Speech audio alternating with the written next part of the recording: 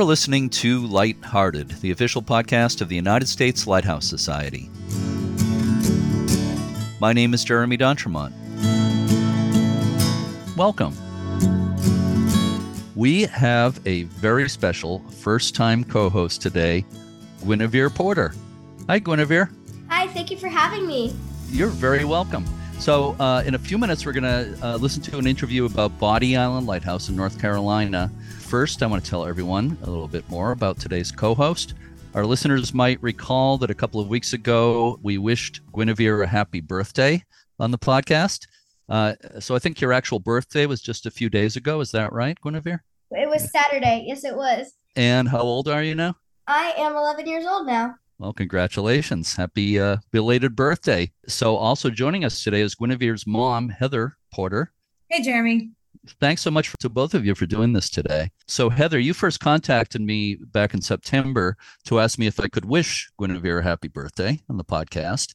You said you both listen to the podcast on a regular basis. Is that right? Yeah, I've listened to every single one. Gwen's listened to every one that she's been to, at least. Okay, cool. That is amazing to me that you've listened to every one. I don't think there's a whole lot of people out there who can say that. So I really appreciate that. It's always amazing to me when I find out people actually listen to it. You know, sometimes I'll meet somebody and say, I listened to the podcast. I never get over being surprised when I hear that. So thank you so much for listening. Oh, yeah. And I was very happy that you contacted me about this.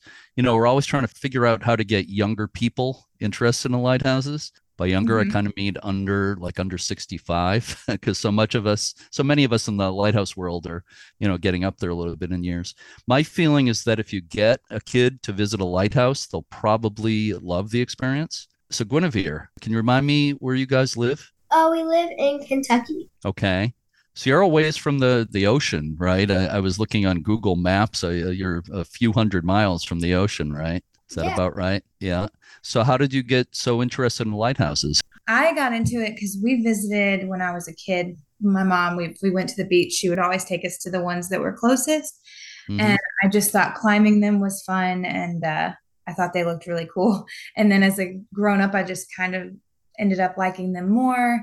Just thought they were really pretty and I loved the history in them. So then I started taking them to everyone, even if it wasn't so close, like even if it was a little out of the way on vacations. Mm-hmm. And then I started taking her, from the time before she was able to walk. So she kind of had to love them, I think. What was the first lighthouse when she was like 6 months old? Where was Oak. Ocracoke, yeah, which I just visited a couple of months ago for the first time, or a month or so ago. Yeah. So you were 6 months old the first time you visited a lighthouse, Guinevere. You probably don't remember a whole lot about that, I would imagine. Yeah. What's the first one you actually remember visiting? So after the first one I went to, we had to take a break from seeing lighthouses for a little bit because then she got pregnant with my brother. Then we stayed home for a little bit. And then this summer we went on a vacation and we saw six lighthouses. Yeah. So that's the most recent one that I remember. What area was that in where you saw the 6 lighthouses? Florida or Georgia? And Georgia. Florida and Georgia? Yeah, there's a lot of great ones down there. So I want to talk a little bit more about the different ones you visited maybe a little bit later. But do you know about how many lighthouses you visited so far, Guinevere? I've seen about 15 lighthouses. I'm pretty sure 15 or more, but I love seeing every single one of them.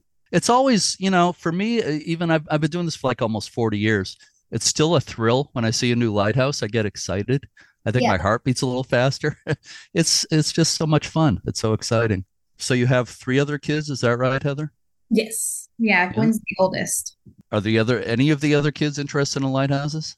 My 2-year-old, my youngest, he gets really excited when he sees one. He'll point to it and he'll say, "Mommy, lighthouse, lighthouse." And he points to it and he gets really, really, really, really high. He gets excited when he sees them. He loves them. Yeah. I think it's genetic. You pass I think it is. Or he's just used to seeing them all the time from us. So he just knows, oh, they're going to love this, but it'll come naturally to him when he gets older. That's great. So again, I do want to talk a bit more about this later, but I want to talk a little bit about a couple of events that are coming up, and then we're going to introduce our guest interview for today. But I do want to talk more about your lighthouse visits a little bit later. So before we get to the interview, Guinevere, could you help me tell everyone about a lighthouse event that's coming up in a couple of weeks? Sure. On Saturday, November 25th, an annual holiday lighting of Nubble Lighthouse in York, Maine will take place. As the sun sets, everyone counts down. The lighthouse comes alive with thousands of Christmas lights. The event also includes Santa and a bake sale. It's only about a half hour from where I live. I go to Noble pretty often, and I've been to that event a couple of times, the Christmas lighting of the Noble. It's always a lot of fun. So anybody around there, I'd recommend going to it. I understand you might be coming to New England next year. Is that right? Maybe you get to see Noble Light. That's on our list. Uh-huh. Excellent. Yeah, you definitely want to see Noble. It's one that you don't quite get to. You drive to a park and you look across a couple hundred feet of water, but it's like the perfect postcard view of a lighthouse. So I know you're going to love that when you get to see it. I can't wait to see it in person. So there's one more event I'd like to tell people about. Guinevere, could you help me out with that? Also on Saturday, November 25th, will be the annual holiday lighting of Montauk Lighthouse. The event begins around dusk with free hot chocolate and live holiday music. And the main event is the lighting of the lighthouse and keeper's house with thousands of lights. I don't know if you've seen any pictures of that. It looks amazing with all those Christmas lights on it. It's so pretty. Everything's all outlined with white lights. It's a great lighthouse. I just visited there the first time in May. So I know there are also other Christmas season lightings at lighthouses around the country. We'll try to mention some of them in the podcast, I think, next week. So for now, let's get to today's interview. Guinevere, can you help me tell everyone about Bodie Island Lighthouse and our guest today? Sure, Jeremy.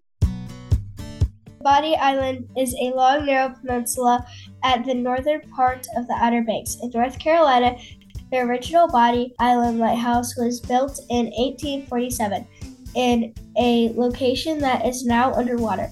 The tower was abandoned in 1859 due to its poor conditions.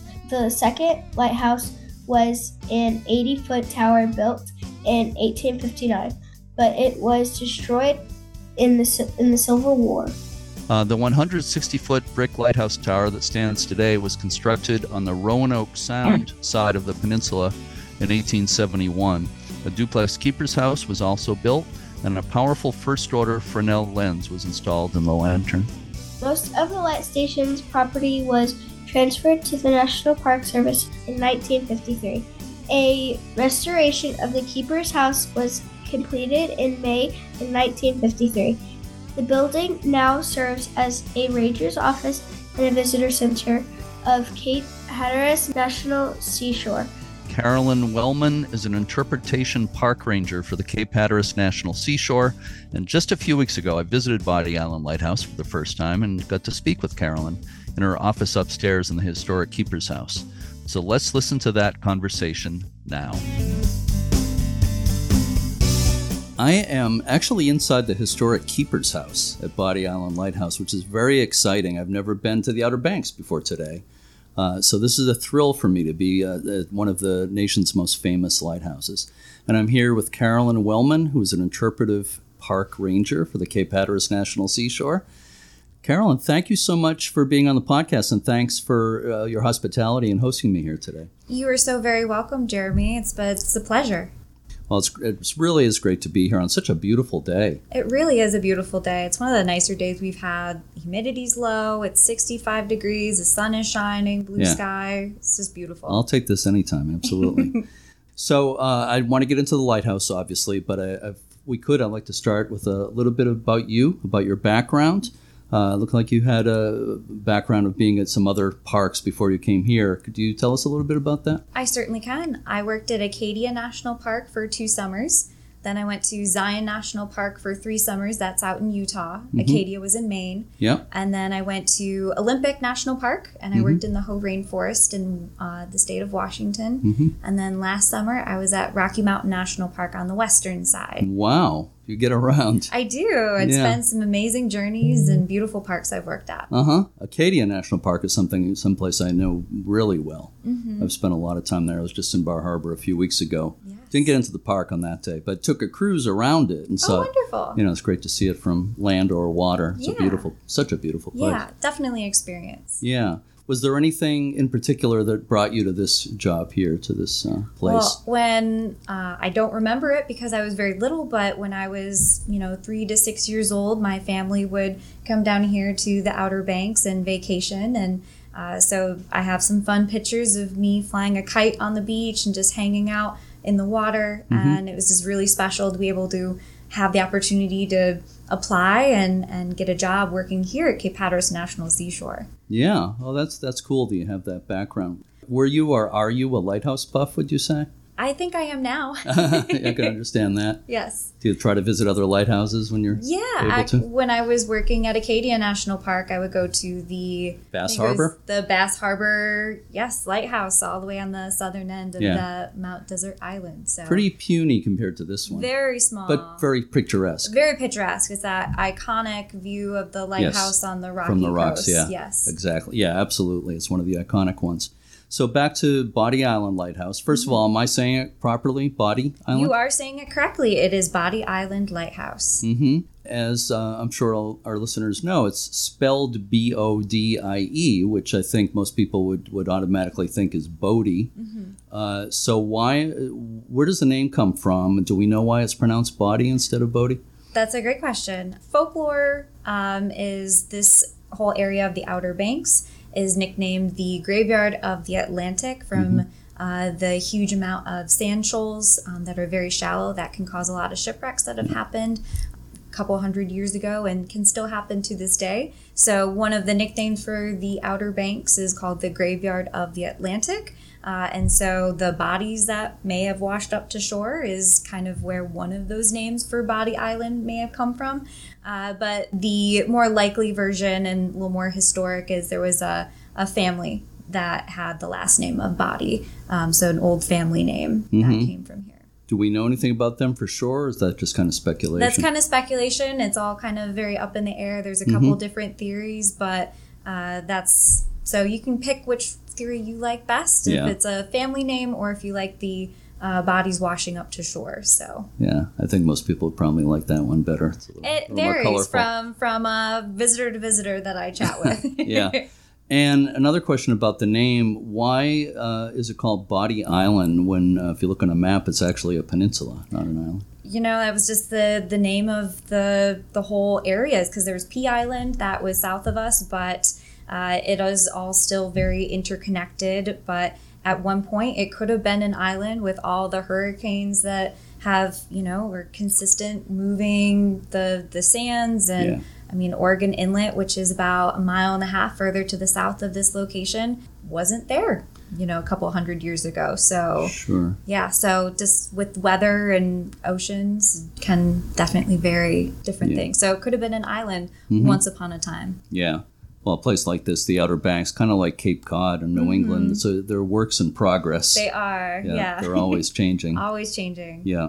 So can you tell me a little bit, well, you kind of said it being the graveyard of the Atlantic, but anything else about this particular location, why a lighthouse was built here? Oh, certainly. So it does go kind of into the graveyard of the Atlantic and the sand shoals that I mentioned. So we have two major currents that come up and down this coast. So we have the Labrador current coming from the north, and then we have the southern current, which is the Gulf Stream, coming from the south.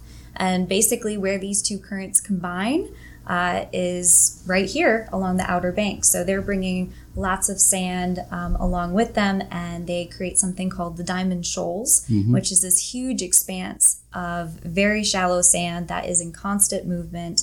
That can cause a lot of shipwrecks. So this location for the Bodie Island Lighthouse is meant to provide a warning light for the folks that are sailing further south to avoid getting stranded on those diamond shoals. They actually have to go further east, so then they can go further south to avoid those shoals. So that's kind of basically is a warning light to be like, hey, you don't want to get stuck.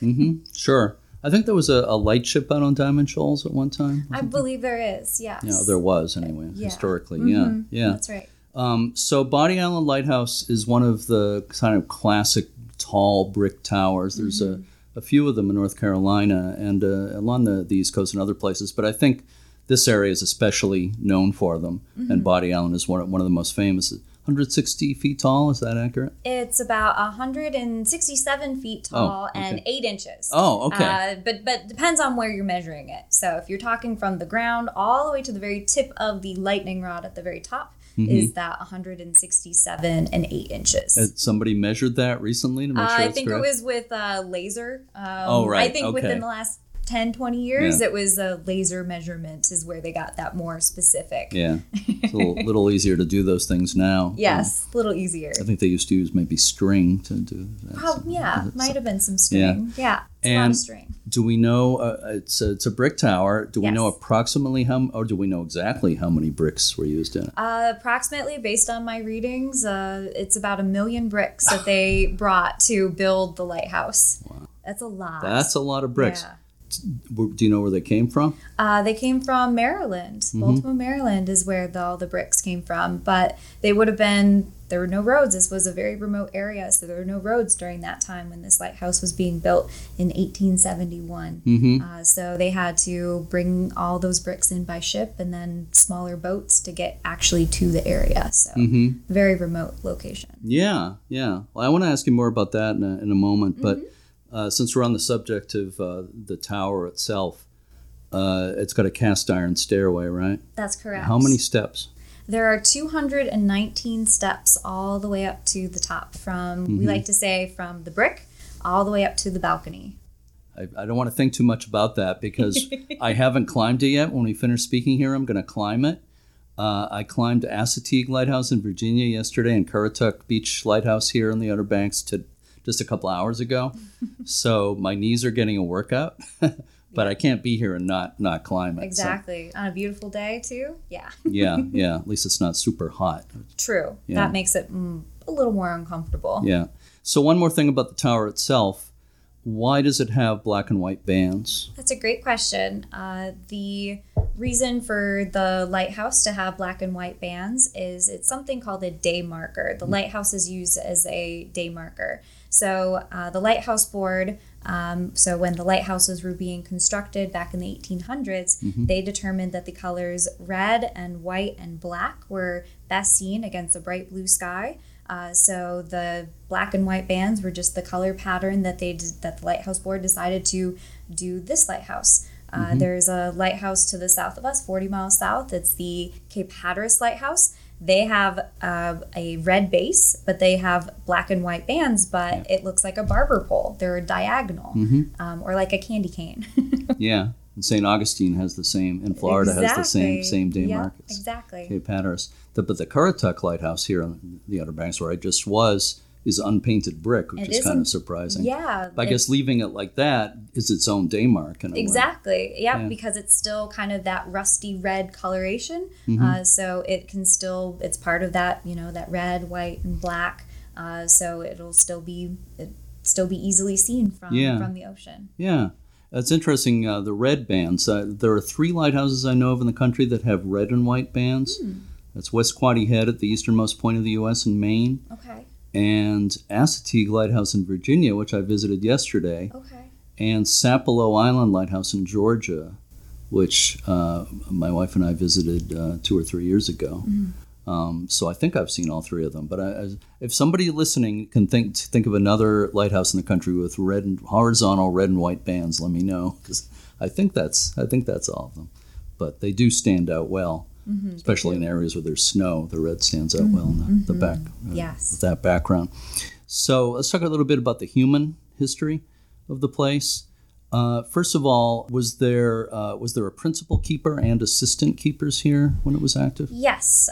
So the lighthouse was first lit on October 1st, 1872, and that's when we had our first lighthouse keeper. There was a primary lighthouse keeper, and then they had 1 or 2 assistants that would be living in the double keeper's quarters, which is where we're sitting in now.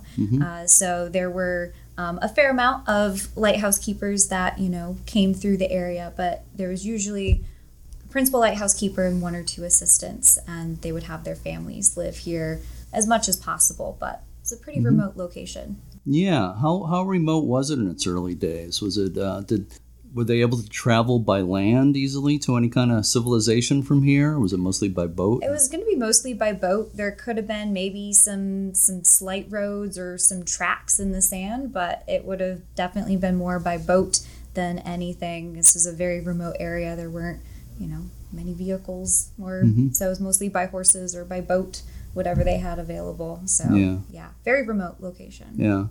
Did they have a little schoolhouse locally? Were they, if the kids were homeschooled here at the lighthouse? Yeah, so if there was a lighthouse keeper that had a family with kids, the family would typically live with the lighthouse keeper during the holidays or more during the summertime. But in the winter and fall during school season, there was a small school on Manio, which is on Roanoke Island. Or they would have been closer to the mainland. So if their kids, there really wasn't any school on Bodie Island, so they would have to live separately away from the lighthouse keeper themselves. Sure, that makes perfect sense. So as far as the keepers here over the years, are there any especially notable keepers, either in terms of personality or the length of time they spent here, just anything at all, any keepers that kind of stand out for you? Yeah, there's one gentleman that we have a great portrait of here in the visitor center. His name is Peter Gallup. He was a lighthouse keeper here for 28 years. He was the longest standing principal lighthouse keeper that we had here for Bodie Island. So pretty impressive. Yeah. It is, yeah. There aren't a whole lot who are in one place longer than that, I don't think.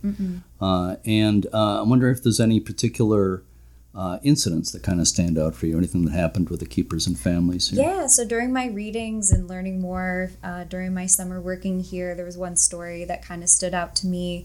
I don't remember the names of the kids, but when the kids would come and help out, they would help out with the repairs and repainting and the constant maintenance that went with the lighthouse. But sometimes the kids would play games and run up and down the steps as fast as possible or slide down the stairway.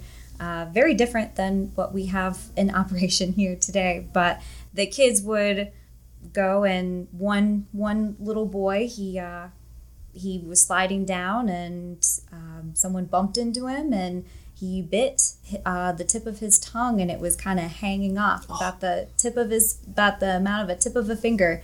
So he ran upstairs to his father, who was a keeper at that time, and at that time he was trimming the wick for the oil lamp, and he's like, all right, come here, and he snipped off the tip of the finger. So basic, tongue, that is. He snipped off the tip of the kid's tongue, and he's like, problem solved. So basic first, lighthouse first aid, very, very basic. There wasn't a lot of hospitals, or you had to kind of learn how to deal with things yourself. Yeah, I've heard similar stories, but that's hard to hear that story. With the wick trimmer getting your tongue cut off. Oh man, that's painful. I hope he recovered okay from that. I think so. Didn't hear anything, didn't read anything else after that. I think it was good. Right. When we were talking about the lighthouse itself, one thing we didn't talk about is the lens in the lighthouse. And you have a pretty special lens, right? We do. We have a original first order Fresnel lens. So it kind of, to give an idea, first order stands for, there's different sizes of Fresnel lenses. So the first stands about 12 feet tall, about 6 feet wide, just to kind of give you an idea of the dimensions. But it's all these beautiful glass prisms that will basically enhance and help project the light that we have inside. So what makes this lighthouse actually very special is we still have, like I mentioned before, that first order Fresnel lens, which is actually only 1 out of 10 first order Fresnel lens lighthouses that is still in operation to this day. In this country? In the country, yes, in the United States. Okay. There's 10. Okay, I'm running through quickly in my mind. Yeah. So I know there's only 2 in New England. Well, anyway, I thought it was a little more than 10, but I believe you. But so it's very, very special. Yeah. Very special. Yeah. Is there now an LED lamp inside the lens? There is not. We are still using incandescent light bulbs. They're about 1,000 watts. Mm-hmm. They're roughly size-wise a couple inches in diameter and maybe about 5 to 7 inches tall. You know, I'm not super close to the light bulbs, but fairly bigger than your average household light bulb. I think I'm familiar with the bulbs or lamps. The Coast Guard technicians will say it's not a bulb, it's a lamp. I've heard that before. Okay. But most of the Fresnel lenses of all sizes, in just the last couple of years, the Coast Guard's been putting these LEDs inside them. There's a particular type that they found before. They didn't want to do that because they found that LEDs, they can work well standing alone, but inside a Fresnel lens, they didn't think it worked very well. But they now have a type they really like that they've been putting in them. So I'm surprised that you haven't gotten one here yet. I think we're just trying to use up all of our light bulbs that we have, and then we'll kind of go from there. Yeah. But I haven't heard anything if the park is planning on replacing, going from incandescent to LED. What is the characteristic of this light? 2.5 seconds on, 2.5 seconds off. Yeah. 2.5 seconds on, and then 22.5 seconds off. Wow. Yeah. I'm impressed. That's a little complicated to remember. But it's a white light, obviously. So I know at Currituck, they put one of those LEDs inside the lens, and it was too white. People complained that it was too white, so they had to replace it with they now have a new experimental LED they're using. There's a little softer. Yeah. Ours is kind of still that white light, but it does have a slight amber coloration to it in the evening. Yeah, the older bulbs that you're talking about have more of a warm glow than the LEDs do. Yeah, so hopefully you can keep that at least for a while. I hope so. But I think they are perfecting the LEDs more.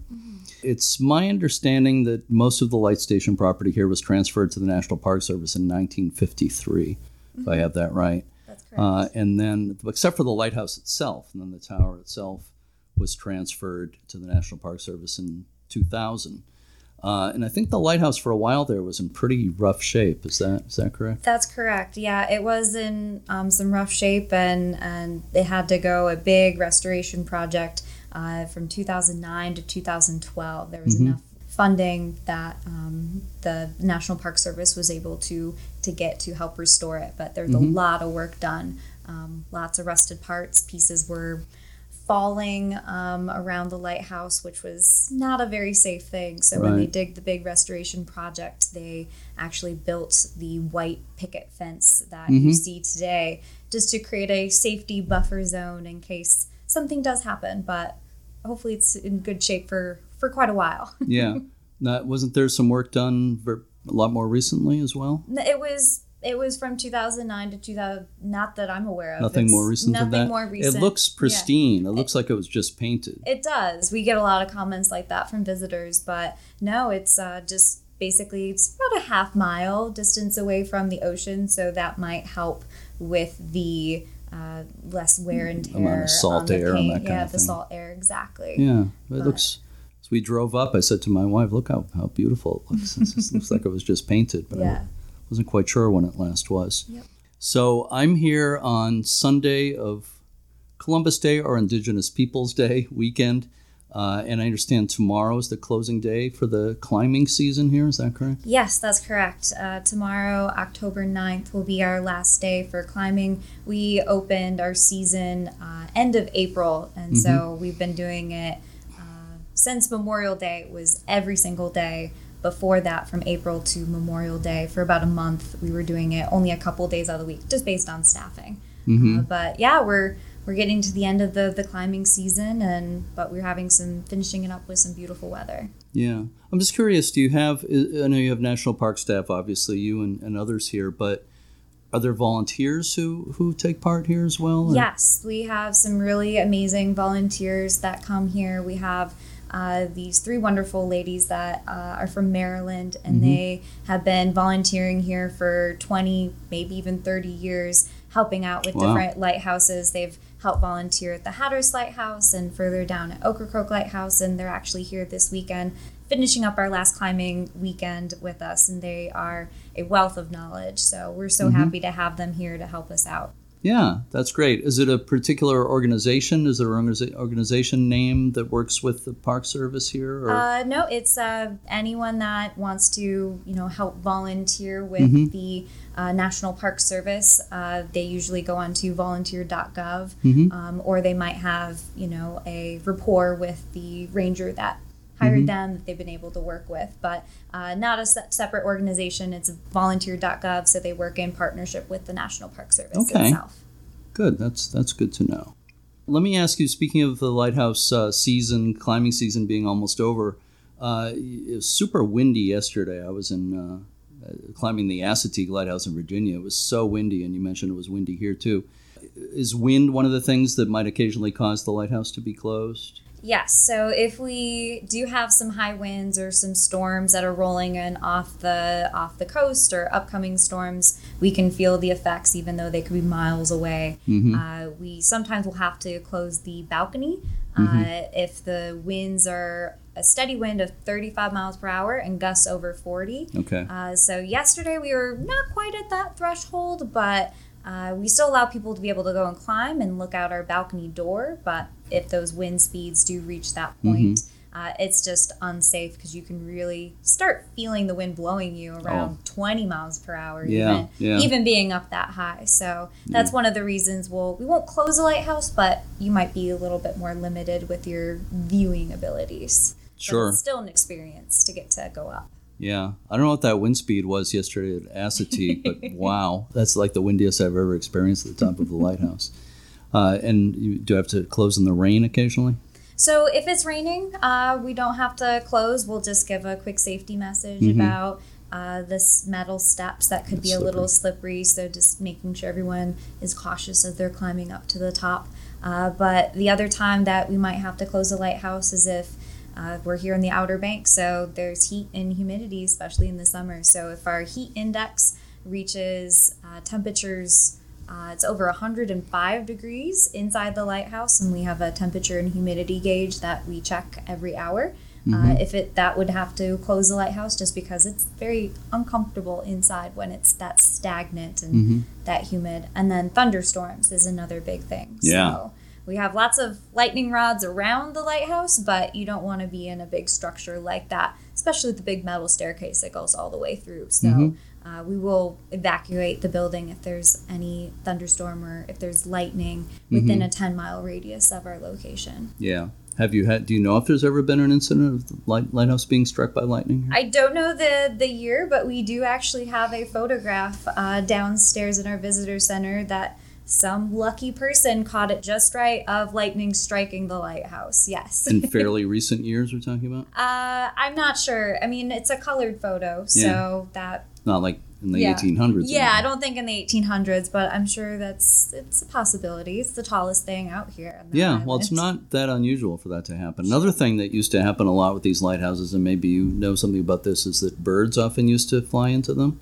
Yes, yeah. So when the lighthouse keepers were taking care of the light, they would have big wire mesh actually around where the Fresnel lens would be. So they needed to help protect it, but they would on occasion get geese, Canada geese that would fly in. And some stories I've read is, sometimes the lighthouse keepers and their families would maybe have goose for dinner that night if there was a bird that did fly in. So birds could definitely be an issue, but so far we're okay. It's in the most recent years that I've encountered. That's good. That's good to hear. Yeah. So I have one final question for you, and this one is for bonus points. Okay, so get ready. And that question is, what have you enjoyed? What do you enjoy most about the work you do here at the Bodie Island Lighthouse? So one of my favorite things is being up on the top of the lighthouse is very special. I like to say, you have the best view on the island. You can see quite a few miles out, and everyone is so happy to be out that way. And just to share the history of the lighthouse, I never thought that I would be so passionate about lighthouses. So now it's like, I want to get to all the lighthouses I can. I'm a big lighthouse lover or lighthouse chaser. I don't know what the the term is. Lighthouse nut. I can say that nut. Because I am one, so I can say it. That's the term then. All right, lighthouse nut. Yeah, they're just very beautiful. And I had a gentleman earlier this season. We weren't doing climbing that day, but he walked into the base, and he was an older gentleman, and he was in there for a few minutes, for 10, 15 minutes, and he walked out, and I could see he was just a very peaceful face, and he's like, your lighthouse is enchanting, and that's always going to stay with me. Oh,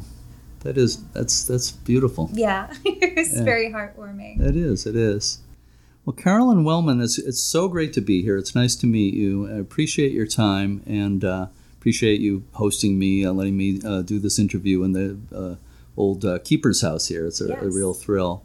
And I look forward to climbing. I kind of look forward to climbing the tower. You can do it. I know I can. So, Carolyn, thank you so much for doing this. You are so very welcome. Yes, it's been a pleasure. To learn more about tours at Bodie Island, go to the National Park Service website at nps.gov and do search for Bodie Island Light Station. Bodie is spelled Bodie. Yeah, and again, that's nps.gov for the National Park Service, and you can kind of find your way to Bodie Island on there. It's a great lighthouse to visit. I really enjoyed visiting there. It's a lot of stairs. I actually climbed Currituck and Bodie Island and Assateague Lighthouse in Virginia all like in 2 days, and my legs are a little tired, but they're all great. You mentioned earlier you visited the Outer Banks when Guinevere was 6 months old. Do you think you might go back there again for a lighthouse trip? Yeah, actually, I'm trying to decide if we're going to try to hit Michigan this summer or go back to the Outer Banks. We're going to do one together. Yeah, well, they're both great lighthouse destinations for sure. I was in the Upper Peninsula last year, and there's a lot of great stuff to see there. Let's talk a little bit more about your lighthouse visits. Of the lighthouses you visited, which one is your favorite and why? There's a lot of really good lighthouses that I've seen. I probably have to say my favorite lighthouse is Ponson Lit. It was hard to go up it, but it was really fun. What about it do you like especially? Just it's a beautiful lighthouse. I think it's one of the nicest looking towers. I just like going up it and seeing the really good view. And especially since where it's at, the area around it shows you a good view. It's not just how high the lighthouse is, it's the area around it that gives you a good view. Absolutely, yeah. And it's got over 200 steps. It's one of the tallest ones. Yeah. And I like the way the buildings are laid out around it. And it's nice grass and like trails leading to the different buildings. It's just a really, really neat place to visit. How about you, Mom, Heather? Do you have a favorite lighthouse that you visited? I don't want to say it's Portland Head, but it is. You can say it. It's everybody's favorite. But I think it would have to be Portland Head or St. Augustine. St. Augustine is so pretty, and the view from the top is beautiful. St. Augustine, like the town is beautiful. That's probably one of my favorites for sure.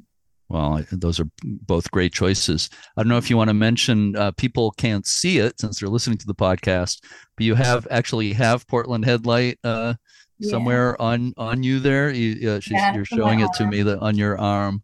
You have a tattoo of Portland Headlight. Now that's a real lighthouse lover. Yes, it was one of the first ones my mom and I went to see together as like an adult when I could really appreciate it. I started really appreciating them. It was one of the first ones we saw together. So there's no place prettier than Portland Head. No, definitely not. No. So beautiful. So Guinevere, how about some of the other ones you've really enjoyed? Do you have a couple of other favorites? Yes, I really liked Tybee, Old Point Comfort, and St. Augustine. Okay. Tybee's a great one too. It's another really tall one. Is that what you like best about that? The view? We climbed it all together, like the whole family, like with the babies and the little siblings. I think that was nice. Yeah. Yeah, Tybee is a really beautiful lighthouse, in my opinion. It's a really cool lighthouse. And it's definitely a big lighthouse, and it's one of the harder ones to go up on, but it's worth it. Yeah, I agree. And Sarah Jones, who's the director there, has been on the podcast a couple of times. We listened to that podcast about Tybee where you interviewed her on the way to Tybee. That was the one we listened to with the kids. So that was kind of cool. Cool. Then when I was there a couple of years ago, I got to visit Tybee and meet Sarah, and William Rawlings, who wrote a book on Georgia lighthouses. He met me there too. So and we saw Cockspur. Yeah. And we listened to it and talking about little Cockspur, and it's really, I really like it. It's really pretty. That's probably one of my favorites too. It's little, but it's a favorite. Yeah. Yeah. When I was there, I got a boat ride out with the park ranger, and there was being restored at the time. There was scaffolding around the lighthouse, and I got to climb the scaffolding up the side of the lighthouse. It was a little scary, but fun. Yeah, we drove as close to it as we could, and we took pictures and we saw it from land. So yeah. And the fort there is really interesting too. We didn't get to go to the fort. They had the road closed to the fort when we were there. So last time, I've been to the fort a few times. She's been when she was younger, but this last time when we went, it was close. Fort Pulaski. You can see all the cannonball marks on the wall, right, from the Civil War. There's a lot of history there. Oh, definitely. So you mentioned before you plan to come to New England next year, and you were talking about maybe coming around Maine Open Lighthouse Day. Is that right? That's what we're going to do. That's our plan. We're going to probably drive up the coast a little ways, definitely stop in New Hampshire, and then spend most of our time just driving up the coast of Maine and trying to check off as many lighthouses as we can. Yeah. Well, you're going to love it. You're going to love it. I love visiting other parts of the country, but my heart is in New England. I've been here pretty much all my life, except I was born in Kentucky, which might surprise people. But where you live is my state of my birth. But I don't remember anything because we left there when I was 3 years old.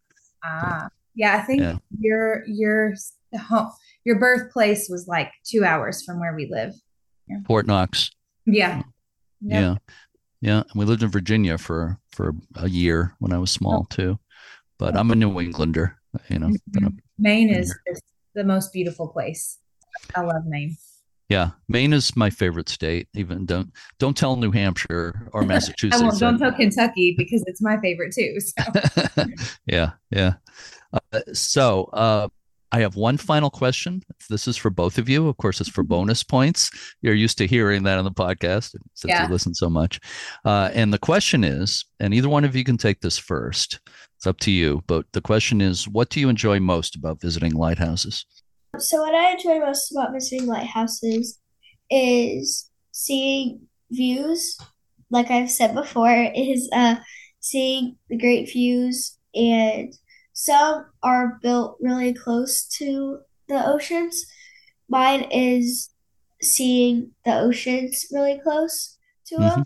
Like this one time I was on top of a lighthouse after I climbed it, and I was sitting there and I was recording, and I saw very barely, because I was super high, saw a dolphin like jump out of the water and jump back in. So I thought that was really cool.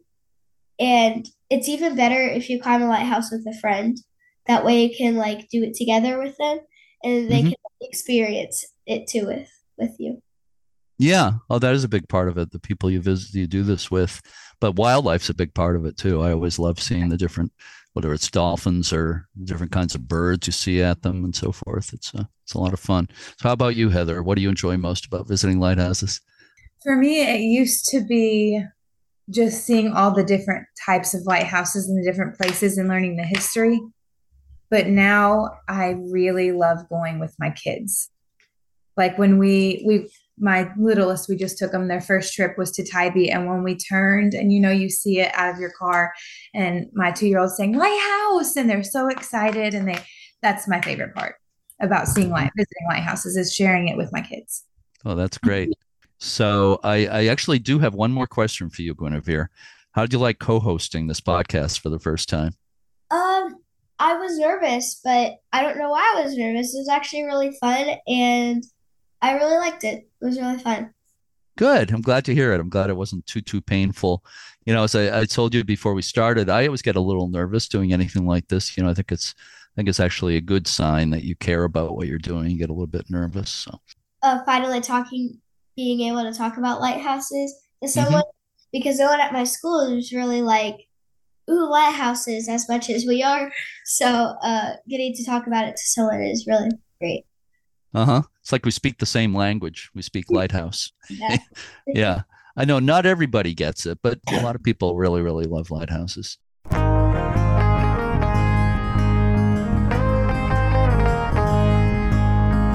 So thank you so much for doing this today, Guinevere and Heather. We'll have to do it again. I really appreciate it, both of you. Thank you. Definitely. Thank you, Jeremy. Thank you so much. In next week's episode, we'll return to the Outer Banks for a conversation about Cape Hatteras Lighthouse. Before we sign off, do you have a quote for us, Guinevere? Yes, I do. The biologist Rachel Carson once wrote, "The more clearly we focus our attention on the wonders and realities of the universe about us, the less taste we shall have for destruction." I think that's a great quote. So on that note, to all our regular listeners and our new ones, thank you so much for listening, and keep a good light. Shine, let it shine.